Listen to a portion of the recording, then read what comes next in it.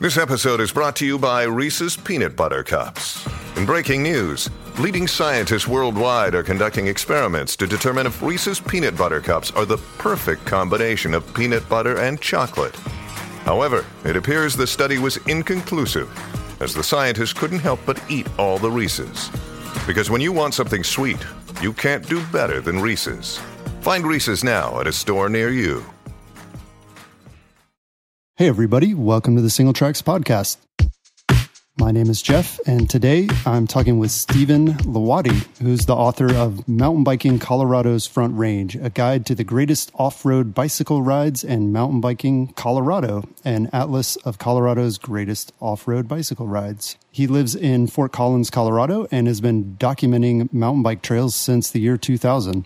Thanks for joining us, Stephen. Thanks, Jeff. Great to be here. So I wanted to start out by asking you, how'd you get started writing mountain bike guidebooks? It seems like a pretty sweet gig. Yeah, it was somewhat coincidental. I had recently graduated from my graduate program and decided to start my freelance writing career. So I struggled with that, as many do, and my buddy, in fact, out of the blue, sent me a ad from Mountain Biking Action Magazine, or Mountain Bike Action Magazine, and they were a publisher, a startup publisher, was calling for writers who were interested in mountain biking. So like I did countless times before, I sent them my clips, told them what I was about, and never heard from them.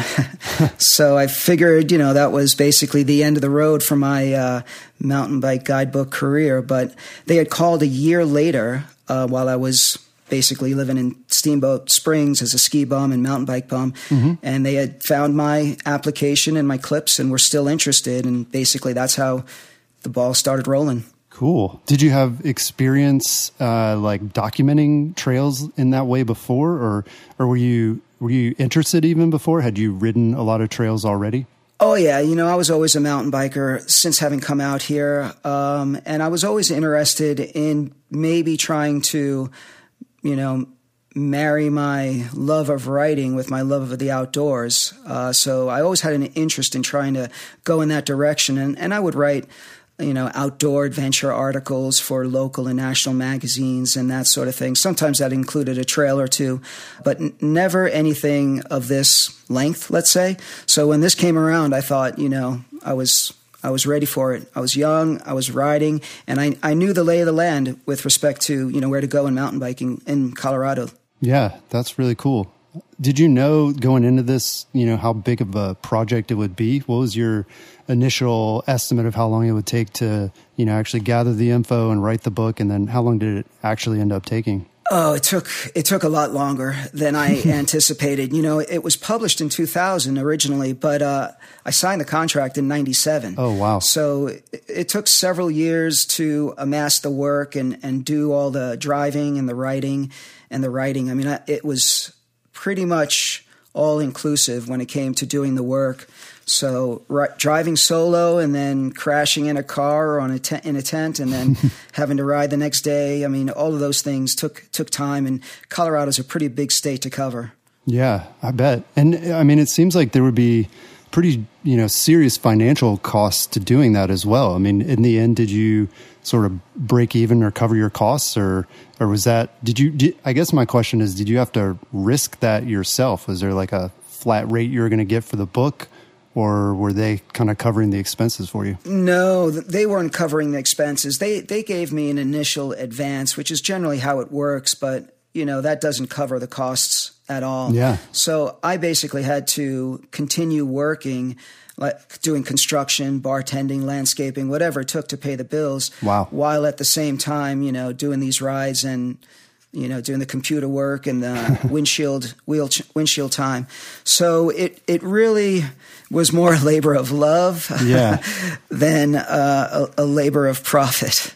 Yeah, that's interesting. I'm sure a lot of people probably don't consider that. It definitely seems like, a really great lifestyle. But clearly there's a lot of work that goes into that. And, You're not guaranteed a big return in the end. Absolutely. And I understood that going in, basically. I wasn't surprised by the fact that I would be struggling to make this work, but I was motivated. I kind of thought that this was my opportunity to do something what I had always hoped for. So it was an opportunity to, I guess, put another job well done in the bucket list. And I'm proud of the work that I've done and continue to do with it.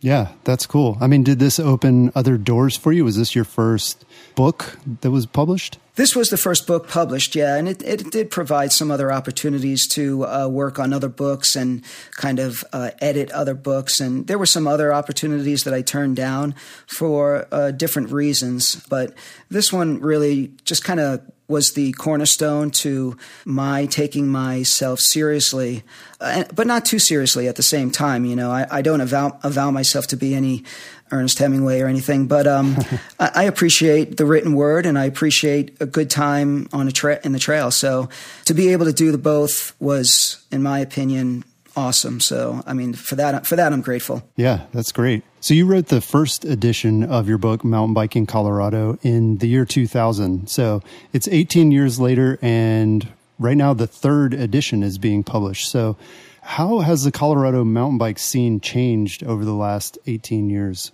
Oh, it's changed a lot.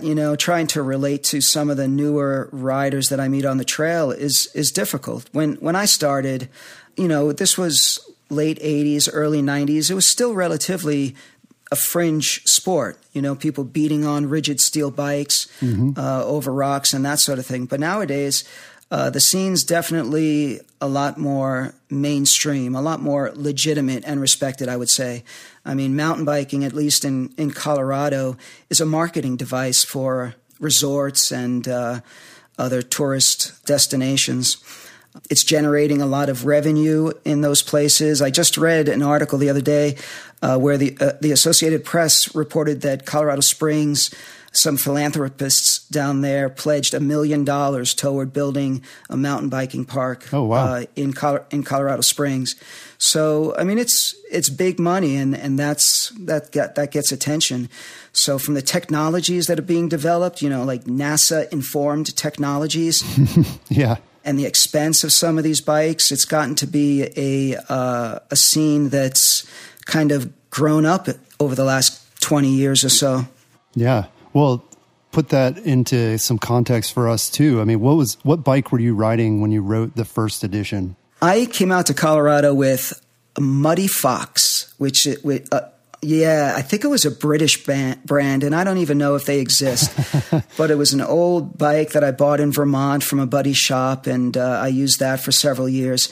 And then got turned on to Specialized and went the stump jumper route, and hung with Specialized for a little while. And I'm currently riding a Yeti bike built in Colorado. Yeah. So was your Muddy Fox? So I assume that was probably a hardtail back then. Oh yeah. It was a hardtail, and it was rigid all around, and it was rigid all around. It was chromoly, right? That was like the new thing back then. So, but I took that to Moab and other rocky destinations and beat that bike up as I did my body. But since then, I think a lot of the technologies have allowed really nice bikes to be ridden a lot more comfortably, and the sport, the recreation, whatever you want to call it, has grown in that sense and has invited people that are not just out to massacre their bodies.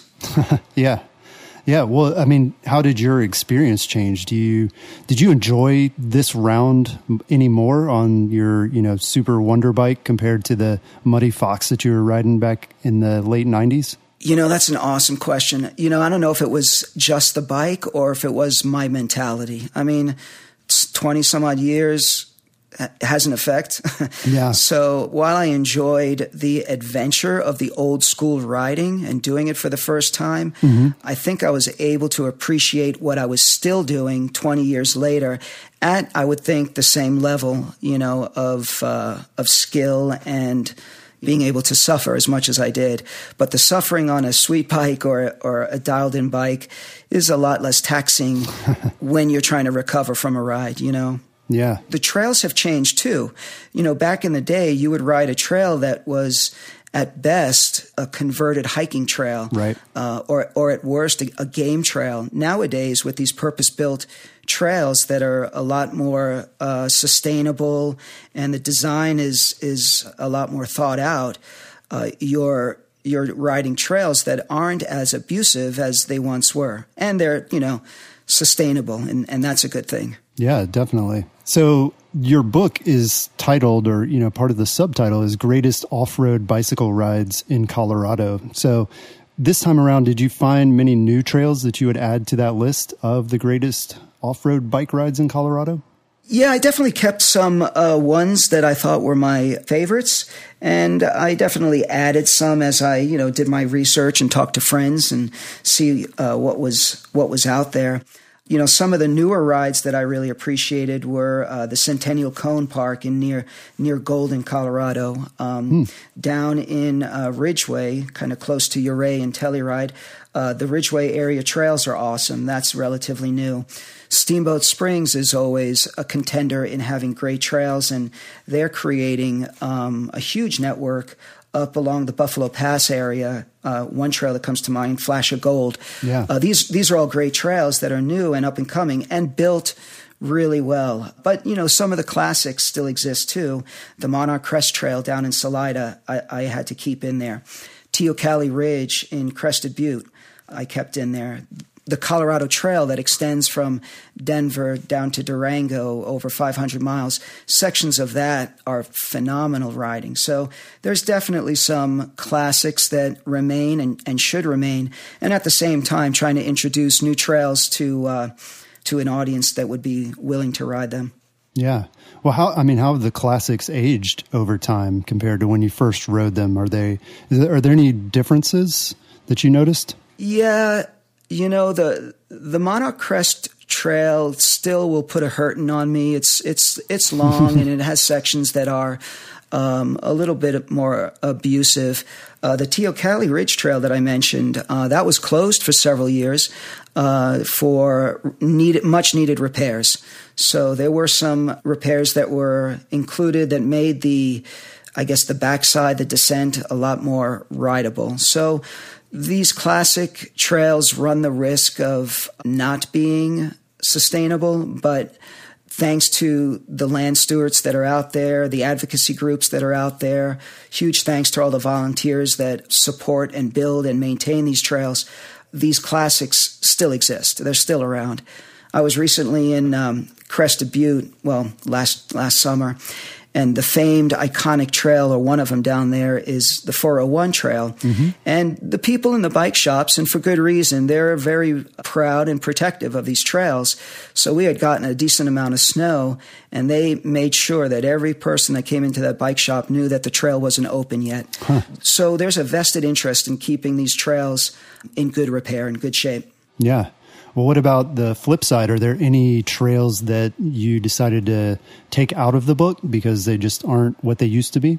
Yes, there were some trails that I decided to remove because for whatever reason I thought that they weren't, by today's standards, up to snuff.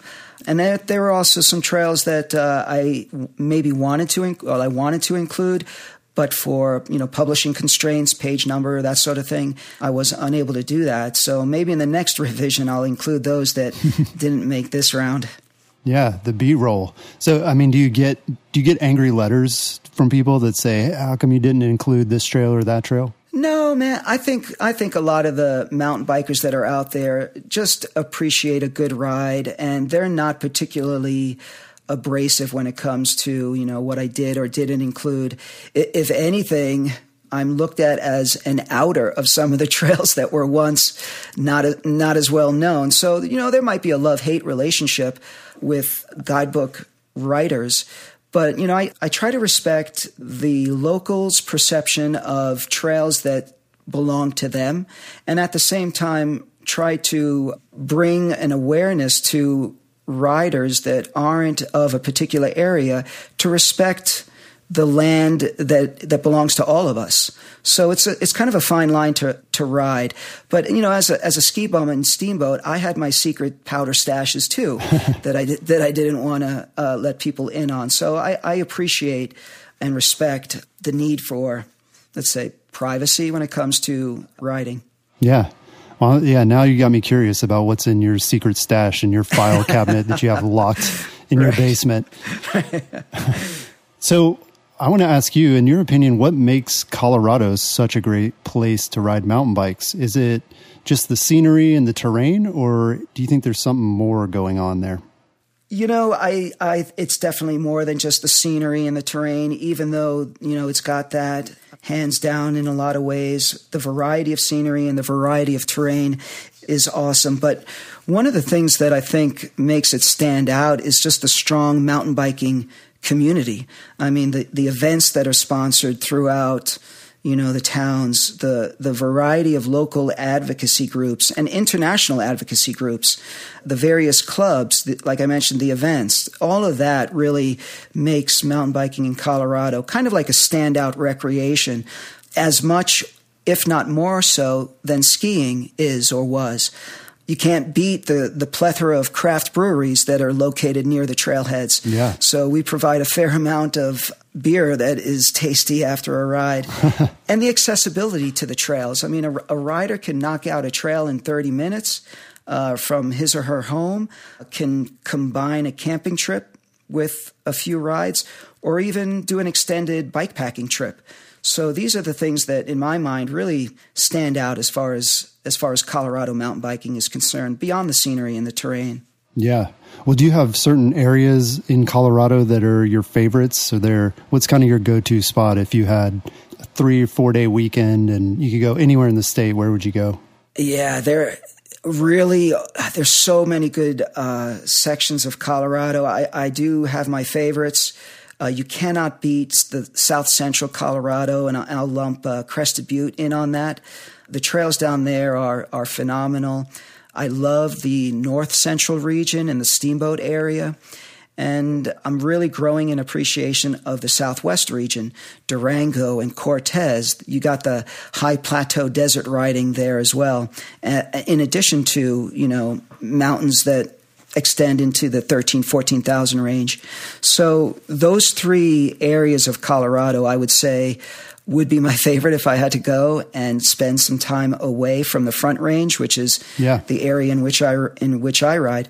But even the Front Range lends a degree of technicality that isn't found in the more interior rides, the more western rides that might have higher elevation and might be longer, but they don't provide rocky, sandy technicality that the Front Range rides provide. So, the variety is endless, but if I had to choose, I'd love going to Crested Butte, Steamboat Springs, Durango, Cortez area. Well, yeah, it sounds like you're pretty much saying anywhere that is west of Denver. You're not a big fan of the eastern part of Colorado, I guess, but everything else is fair game. Yeah, well, the riding, I guess we ride for altitude's sake and the rolling hillsides, and you don't get that on the Eastern Plains. But what you do get, and there's a ride in the book, Picket Wire Canyonlands, you do get nice descents into some canyonlands off of the prairie, off of the grasslands. And in this particular ride, the longest set of Precambrian dinosaur tracks have been recorded. So you can go down to the river and literally see imprints of these 3 or 4 various dinosaur tracks, which is pretty cool in and of itself. And that, in my mind, that's what distinguishes, I think, this book from maybe some of the other books. You're not just getting the least they need to know, the least a mountain biker needs to know. You're not just getting the data. You're getting a narrative. You're getting the story around a trail. And that's kind of why I find that my books are somewhat unique. Yeah, so I mean that to me is definitely surprising that there would be good riding on the eastern side of the state. So were there other surprises that you found when you were researching and writing this book? The earlier question about how much time the thing would involve, that was the biggest surprise. But really the joy of this newest revision and just writing these in general is a kind of affirmation that I found over and over again. And it's kind of this concept of realizing the benefits of finding one's place in one's place.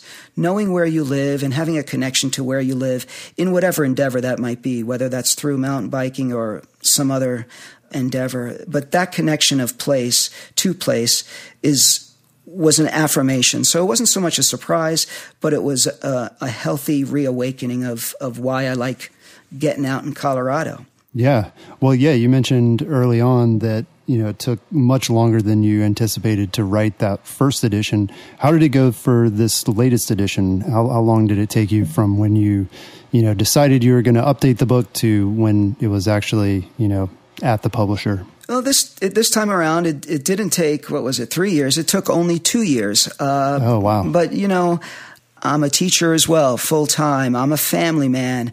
I negotiate my family calendar along with my calendar. So right. Back in the day, it was just me, and I would sit behind a windshield and drive for hours and then ride and then drive some more and ride. And that was basically the routine. But, life has gotten a little bit more dynamic as I got older. So it did take me a couple of years because I couldn't dedicate, 24/7, 365 to it. Yeah. Well, talk a little bit about the process for creating a guidebook. And I imagine this has changed over the years, but walk us through sort of how that goes from, researching a trail beforehand to actually going out and visiting and how you document it, the whole thing. I'm really curious about sort of what your workflow is like. Right. Once I got the green light after submitting my proposal and my ideas, and they offered me a contract, then it started. This was before digital film or digital cameras, so I'm lugging pounds of camera gear. You're stocking up on 35 millimeter film, huh? Absolutely, yeah, for sure, and trying to keep all that straight and organized. So I would have my camera in my backpack, and I would tape a dictaphone to my backpack, and I would literally record the ride, things that I observed, things that I noticed. So there would be sort of like a from the seat kind of perspective in the narrative. And then I'd go home after a ride and transcribe my notes, get the data down, and then do follow-up research to see what other elements I could include to color the ride. So that was the basic routine. By the time, the 2000s rolled around and this last revision, digital technology was alive and well, so it made my photography a lot easier. I was recording GPS coordinates, so all of my trails are populated with GPS coordinates, and I could, verify the photos that I took and the position that I took. And then the applications for the map making, the various map applications, some free, some not, were a lot more friendly and accurate. When I did this originally, I was going to the USGS survey, taking out sections and sections of maps, photocopying them, pasting or taping them together, and drafting my route with a pencil, a colored marker, and then that would get digitized by the publishers. Now all that stuff I do on my end digitally. Wow, that's really cool. So could you usually do this in one ride? I mean, could you drive out to, Trail 401 and, have your dictaphone going and you do one ride of the trail and you get everything you need? Or did you ever find yourself sort of back in the office and saying, oh, shoot, I didn't get everything that I needed. I need to go back and do it again? Always. Yeah, that happened. That's happened a lot. Yeah. So, to finish a trail or the chapter, let's call it, it was a day's work in the saddle and then at least 3 to 4 days behind a computer. So you're talking about a 4 to 5 day commitment for each ride at least. And then, of course, you screw up when you're out on the trail. You get lost. You forget things. You otherwise make a lot of mistakes. Mm-hmm. So that happened on, I would say, several occasions, not many, but several occasions, and I'd have to take the time and go back and do it again. And for me, it was a matter of integrity. I could have tried to fudge it, but if I'm putting my name on something, if I'm putting my name on work, I'm going to make it as accurate and as clear as possible. So yeah, I had to go back and redo a few things. I did the Snowmass Loop, which is a longer loop in Aspen, and I got lost on the trail. And this is a 30-mile loop, relatively challenging physically and technically. But, I couldn't put that forth as legitimate work, so I had to go back and do it all over. And that happened several times. Wow. How much did you rely on local advice for some of these trails? I mean, from the discovery to the documentation and everything, how important is that to talk to somebody local who, really knows the area, knows the trails? Almost every ride, I tried to contact somebody that was local or someone who I knew had ridden it before or spent some time down there. So, to get the beta on the area and the trail, I would ask a bike shop or someone that I met at the trailhead. Oftentimes, I would scout the trailhead beforehand and just interview people as they were coming off the trail and just kind of getting the lay of the land and a little beta on that. So I would definitely talk to strangers and meet a lot of strangers on the trail to see what they had to say. Yeah. And likewise on the trail, I ran into someone in Denver who was retired and he had just come back from an extended trip in the Southwest. And he was like, hey, these are the trails that you might want to look up and check into. So just a lot of word of mouth, Yeah, that's cool. So how is the process much different for updating the book? I mean, you're on the 3rd edition now, so this would be the 2nd time that you've updated the original work. Right. Do you actually go out and re-ride the trails again? Or with some of them, are you able to, kind of phone it in? When I see that a change has been made, either in a name or in a route or anything of that sort, I will re-ride all the rides that have previously been published. If a ride is relatively stable and it hasn't changed, then I don't go and rewrite it. I'll get the coordinates, the GPS coordinates for it. Mm-hmm. On occasion, I'll rewrite it just to get new photos, updated photos. But for this last iteration, it's a significant percentage that is completely new. So with revisions, you're generally riding new trails. Those that are stable, you just fact check and make sure that everything is good to go. And if it isn't, then you do re-ride them. So percentage wise, it's hard to say. I just know from this last round, it's significantly changed from even the 2nd edition. Yeah. How many miles would you say you rode on your mountain bike officially in, support of this revision? Oh, thousands. And these are mountain miles. So, the miles that you log getting lost and backtracking and redoing on top of the actual miles that are of the trail, that adds up. So, I would say at least 1,000 miles. Easy. Yeah.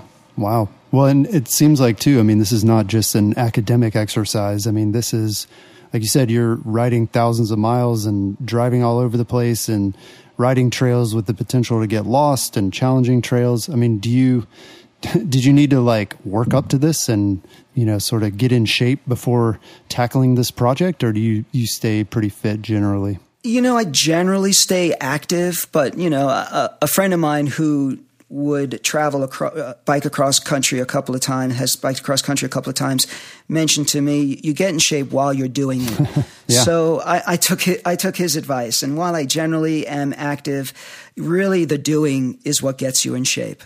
So I didn't really train or prepare in any regard. I just like riding my bicycle and I like seeing cool places, and that keeps the legs moving. Yeah, that's great advice. So, these appear to be challenging times for the mountain bike guidebook business, with all the digital options that are available. So why choose this format, the printed format today over other, more digital, internet-friendly formats? Yeah, that is a great question. And, overall, I think sales of print books have been relatively stable, particularly guidebooks in recent years. In 2016, with the boost in the national parks interest, fueled a kind of strong book sales. But no question, this sort of format sees its competition in the way of free and online content. I like books. And I like old school books, and that's kind of why I appreciate writing it in this format. You know, my books are kind of born out of, they're framed in a memory or memories that I have sitting around a campfire with some friends. You know, we're hanging around a campfire, looking at local guidebooks about history, geology, just kind of informing ourselves about the adventure we're going to do the next morning. Yeah. So it was with that vision that I wanted to kind of pursue and maintain the book format, whereby someone can take his or her time and read more than just the facts. And I also think that I also think that books and paper travel a little easier than some of the other technological devices that you can use. You know, you can fold a piece of paper, or you can bend a piece of paper and tear and repair a piece of paper. Yeah, you can write on it. You can write on it. You have to be a little bit more sensitive and careful with technology. Yeah. Given the climate in which we ride in the mountains, you know, which is very unpredictable. So yeah, you know, it is a challenge, and book sales have as far as guidebook sales for mountain biking are competing with this online content. And, you know, another consideration is people are moving through retail spaces less and less. So the opportunity for someone to perhaps grab a guidebook off a shelf isn't what it used to be. At the end of the day, however, I think book sales are still stable and holding firm, and provide something that the online landscape doesn't. Yeah, that's well said. You know, I've got a pretty good collection of mountain bike guidebooks myself. You know, anytime I travel somewhere, or, you know, I'm in a store and I see a book about a place that, you know, I've never been or looks interesting, I'll pick it up. And, you know, like I said, over the years, I've built up this huge collection of these guidebooks. And so I'm wondering, you know, you kind of hinted at it, but how do you see people using the book? You know, some of the books that I pick up are, you know, sort of larger format, where it seems like the focus is on, like you said, sitting around a campfire, or maybe, you know, cracking it open at home before you go out on an adventure and sort of using it to plan. Whereas others are sort of more compact, and they seem to be designed to bring with you on the trail. And, you know, I've got many of those that are all wrinkled and sweat soaked and everything. But yeah, how do you see that? Do you see people taking that information with them, or do you see it as more of like a planning tool? Yeah, that's a good question. I do see it as both. Primarily, you know, it's a planning tool. If you are vacationing in a certain area and mountain biking appeals to you, or you'd like to check out some of the trails, then you would read up on that area and the trails that are provided, and plan your trip that way. Short of that, however, you know, there are opportunities to photocopy sections of the book and just take what you need on the trail, the map, the mileage, the mile by mile directional cues, whatever you feel is necessary for your ride. And the book does come in a digital format too. You can ultimately download it on your phone or some other device if you prefer that route. Yeah, that's great. One of the things that always, I guess, frustrated me and made me a little sad about books was the photos being in black and white. Yeah. And I'm sure it's a, you know, publishing constraint, and it's like the book would cost $50 if it was all in color. But yeah, are you ever bummed that people don't get to see your photos in sort of all of their glory? Well, actually, a lot of the publishing companies are going to photo colors these days. So the last revision to my Front Range book, those photos are all in color, and this latest revision to the Colorado book, they're all in color. So yeah, we will be able to see Colorado in all its colorful glory. Yeah, well, that's great. It's a great update. So in your mind too, I mean, are there any specific advantages paper has over digital? Right. No, I think, you know, again, it works for some, and maybe a younger audience will be inclined toward a digital landscape.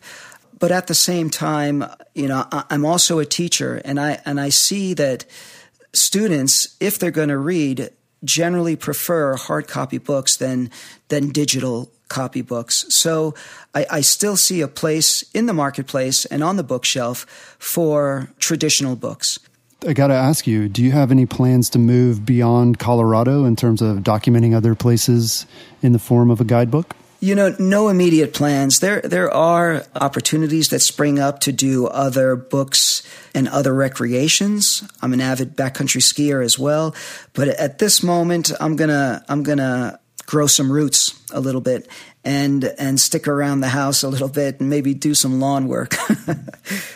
Nice. I mean, are there any other states though that you would love to visit? And maybe in another lifetime, a place that you would be as stoked to explore as you have been with Colorado? Oh, absolutely.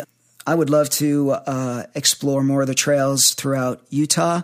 I do a fair amount of riding in the Moab area, but other places in Utah would be great to check out. I'd love to head up into the Vancouver area and ride some of the trails up in Canada and hit up some of the different countries that provide great riding. I'd love to hit up Europe. Parts of Central America offer great riding.